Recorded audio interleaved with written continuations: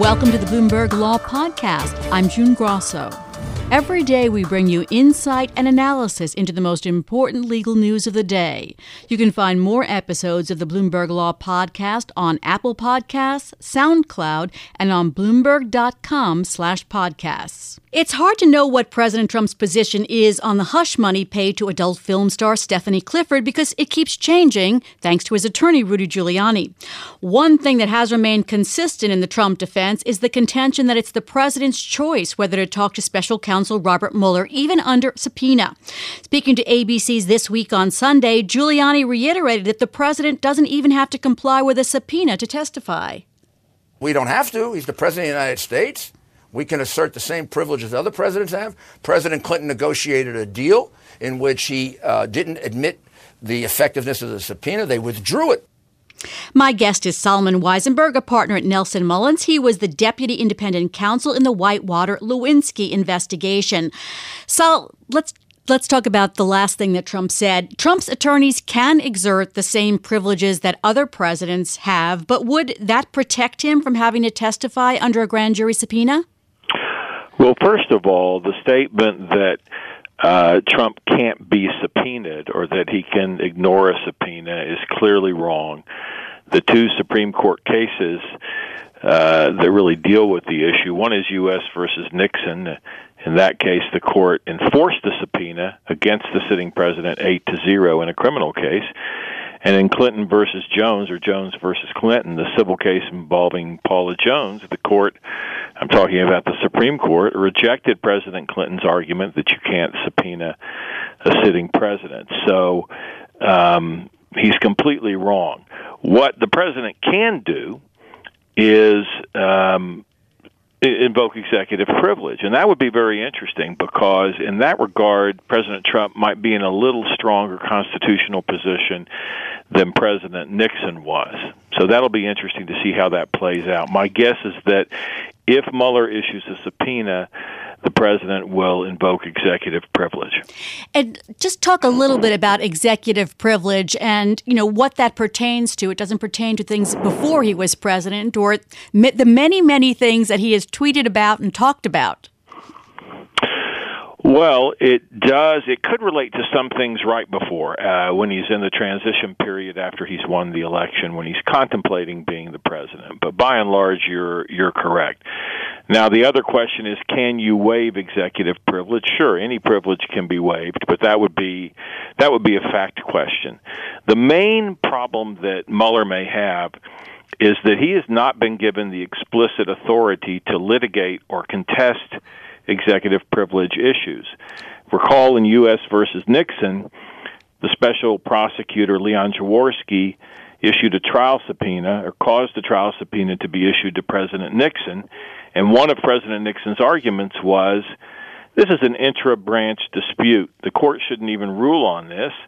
Leon Jaworski's an inferior officer. I'm the president, and I'm invoking executive privilege. And the Supreme Court rejected that argument by President Nixon, but they did so because the regulation, the federal regulation that governed Leon Jaworski, gave Jaworski the explicit authority to contest executive privilege. Bob Mueller does not have that authority, so he might not even get the first base on the executive privilege issue. It's kind of a technical point, but it's an important one. I do want to say one thing. Sure. Mayor Giuliani keeps saying that there's immunity. A president doesn't have to respond to a subpoena because there's presidential immunity written into the Constitution. That's completely false. There's no immunity written into the Constitution. He's made a number, Giuliani, of preposterously inaccurate statements. So I'd be very embarrassed if I were him. Do you have any inkling of what's happening? Because he's also, he's stated facts and then taken them back, and Trump has said, well, he's just come on and he doesn't know the facts. I mean, it seems like it's very much being mishandled. He's winging it. He should change his name to Rusty Giuliani because he's very rusty on the law. Rusty Rudy. The president likes to give people nicknames. We should call him Rusty Rudy. That's a good one, Sal.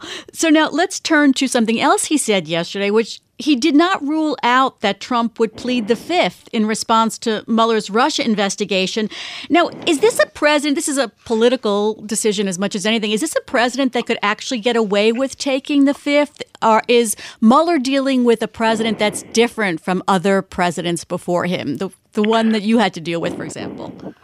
Well, a lot of the things that Trump and his surrogates are doing are straight out of the Clinton playbook, particularly attacking the special counsel. In our case, it was the independent counsel.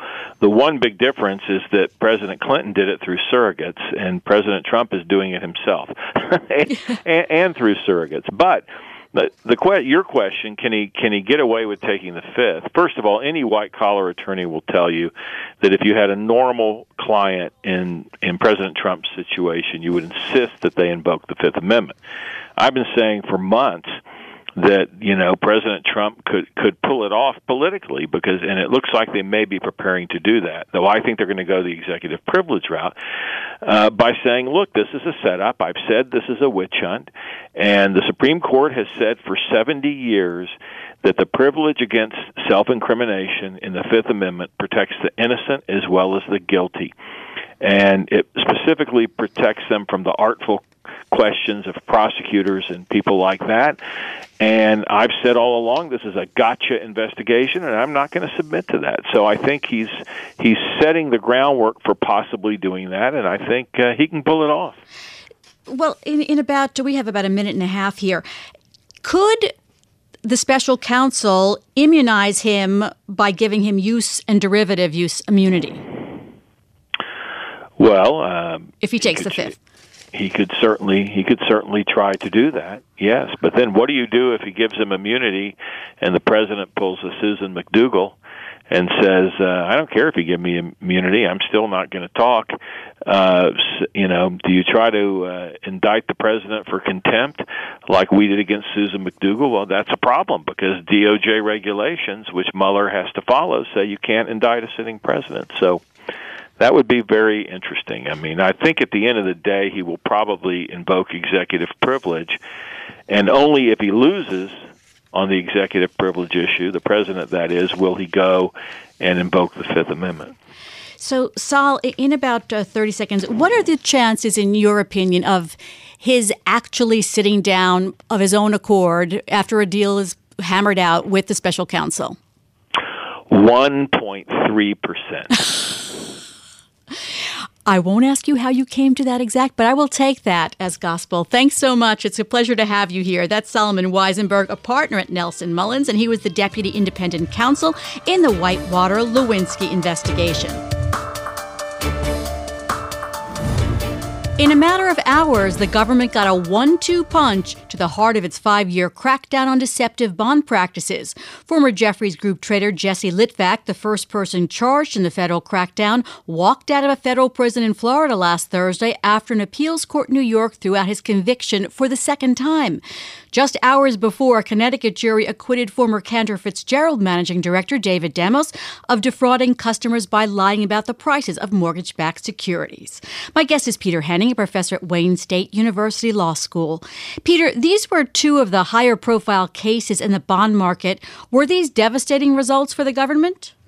Well, certainly, the answer to that is yes, at least when you look at trading in the types of securities involved here, which were residential mortgage-backed securities, the kind of securities that many claim were at the heart of causing the financial crisis back in 2008. Now, the traders involved here and the customers on both sides were very sophisticated. So this isn't buying and selling corporate bonds or stock or something like that. These weren't mom and pop investors. These were sophisticated institutional investors. So it's devastating for the government's attempt to police that market. I would have to say that it's going to be very difficult going forward for the government to ever get a conviction in this area. The common thread basically is that bond traders can't lie to customers while haggling over prices, but there's a lot more to it than that. Talk about the scope of this and why the government had so many problems proving these cases. Well, I think part of the problem was that these weren't people who were just coming in and dealing with their broker. It wasn't like they were just walking in saying, "Give me the best bond you can." That the buyers or sellers here, there were transactions on both sides. They did their own analysis of the mortgage-backed securities, figuring out what their likely value were. So what a salesman or a trader might say, this is what we paid for it, the argument was that really shouldn't have much influence on the decision whether to buy or sell.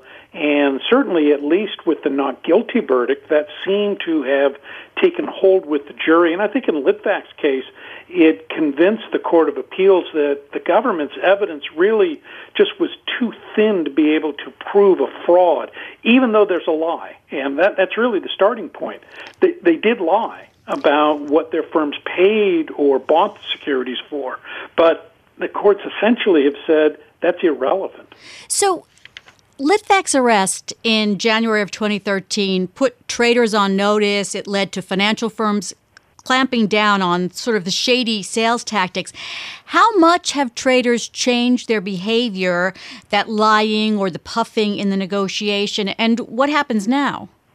Well, that's a good question about, is it just puffing or is it really lying? The firms are going to be more careful. They don't like being caught, and there's certainly reputational damage here that if you get known as someone who plays fast and loose with the truth, then the investors aren't going to come to you in the future. So there's a good economic incentive for the firms to start policing. Will it keep traders from shading the truth? Well, maybe for a little while, but on Wall Street, everybody is pursuing that last little bit of profit. And so if you can get away with being less than fully honest, I don't see in the future there being that much of a change here, except the firms are going to try to be more careful, or maybe it'll just go further underground. The government hasn't said whether they're going to try to retry Litvak. What's your take on it? Maybe the third time is the charm, but what they're down to is one count left, one transaction, and if they were to retry it, the Second Circuit's message was that there was one bit of evidence in his second trial, and that shouldn't have been admitted, and therefore we're going to reverse the conviction. I think the Second Circuit is sending a message here that there's just not enough evidence to prove a fraud when you have investors who are conducting their own analysis, and this is, frankly, an arm's-length negotiation. So, when you walk on the used car lot, do you believe everything the salesman says to you? Well, that seems to be the rule here, at least in the mortgage-backed securities bond market, that you could better take it with a lot of salt what the other side is saying to you. Now, in the trial of Demos, the Connecticut trial, David Demos, it was remarkable that a portfolio manager who was testifying for the government, Eric Mark, said, "When my boss trained me, he always told me to watch out for what people tell you because you have to assume they're lying to you." So that kind of evidence came out in the prosecution's case. Well, certainly, and if anybody thinks that the traders, or more generally on Wall Street, that they are not a bunch of sharks, then you are going to get eaten. So, are you going to get lied to in a negotiation? Well, in any negotiation, if you're buying a house or a car, someone will say, "This is my last best offer." Do you actually believe that? You're going to come to a negotiated price. Is that the best price? Well, you can't ever really look back. You can only go forward. So I think the message here is that, look, when you've got parties with relatively equal bargaining strengths, bargaining positions, people are going to not be fully truthful and know it and live with it. So, Peter, the government's record in the trials of the traders charged in this crackdown is mixed, and recently there have been, as we've talked about, problems. So, was the government overreaching in initiating this crackdown? I don't think so. Any fraud case is built around a lie, and when you find the lie, you then go from there. And if you can find someone who lost money, then that should give you a pretty good fraud case. But here we're in a fairly narrow slice of the market, and I don't want anyone to think that I'm saying that, well, in other areas you can lie to customers or clients too.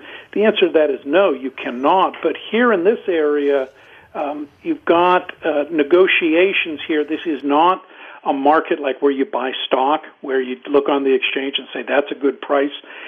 People have to come up with their own valuations. And so in this area, I think the government has learned a lesson that you can't just take the simple fraud case and apply it in a very sophisticated part of the bond market. So, Peter, in 30 seconds, is it likely the government will go forward with some of the other cases?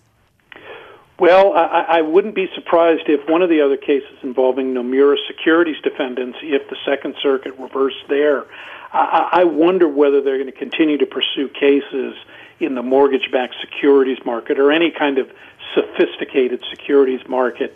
It may just be too difficult. Thanks so much, Peter, as always. That's Peter Henning, a professor at Wayne State University Law School. Thanks for listening to the Bloomberg Law Podcast.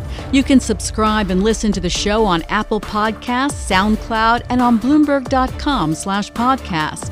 I'm June Grosso. This is Bloomberg.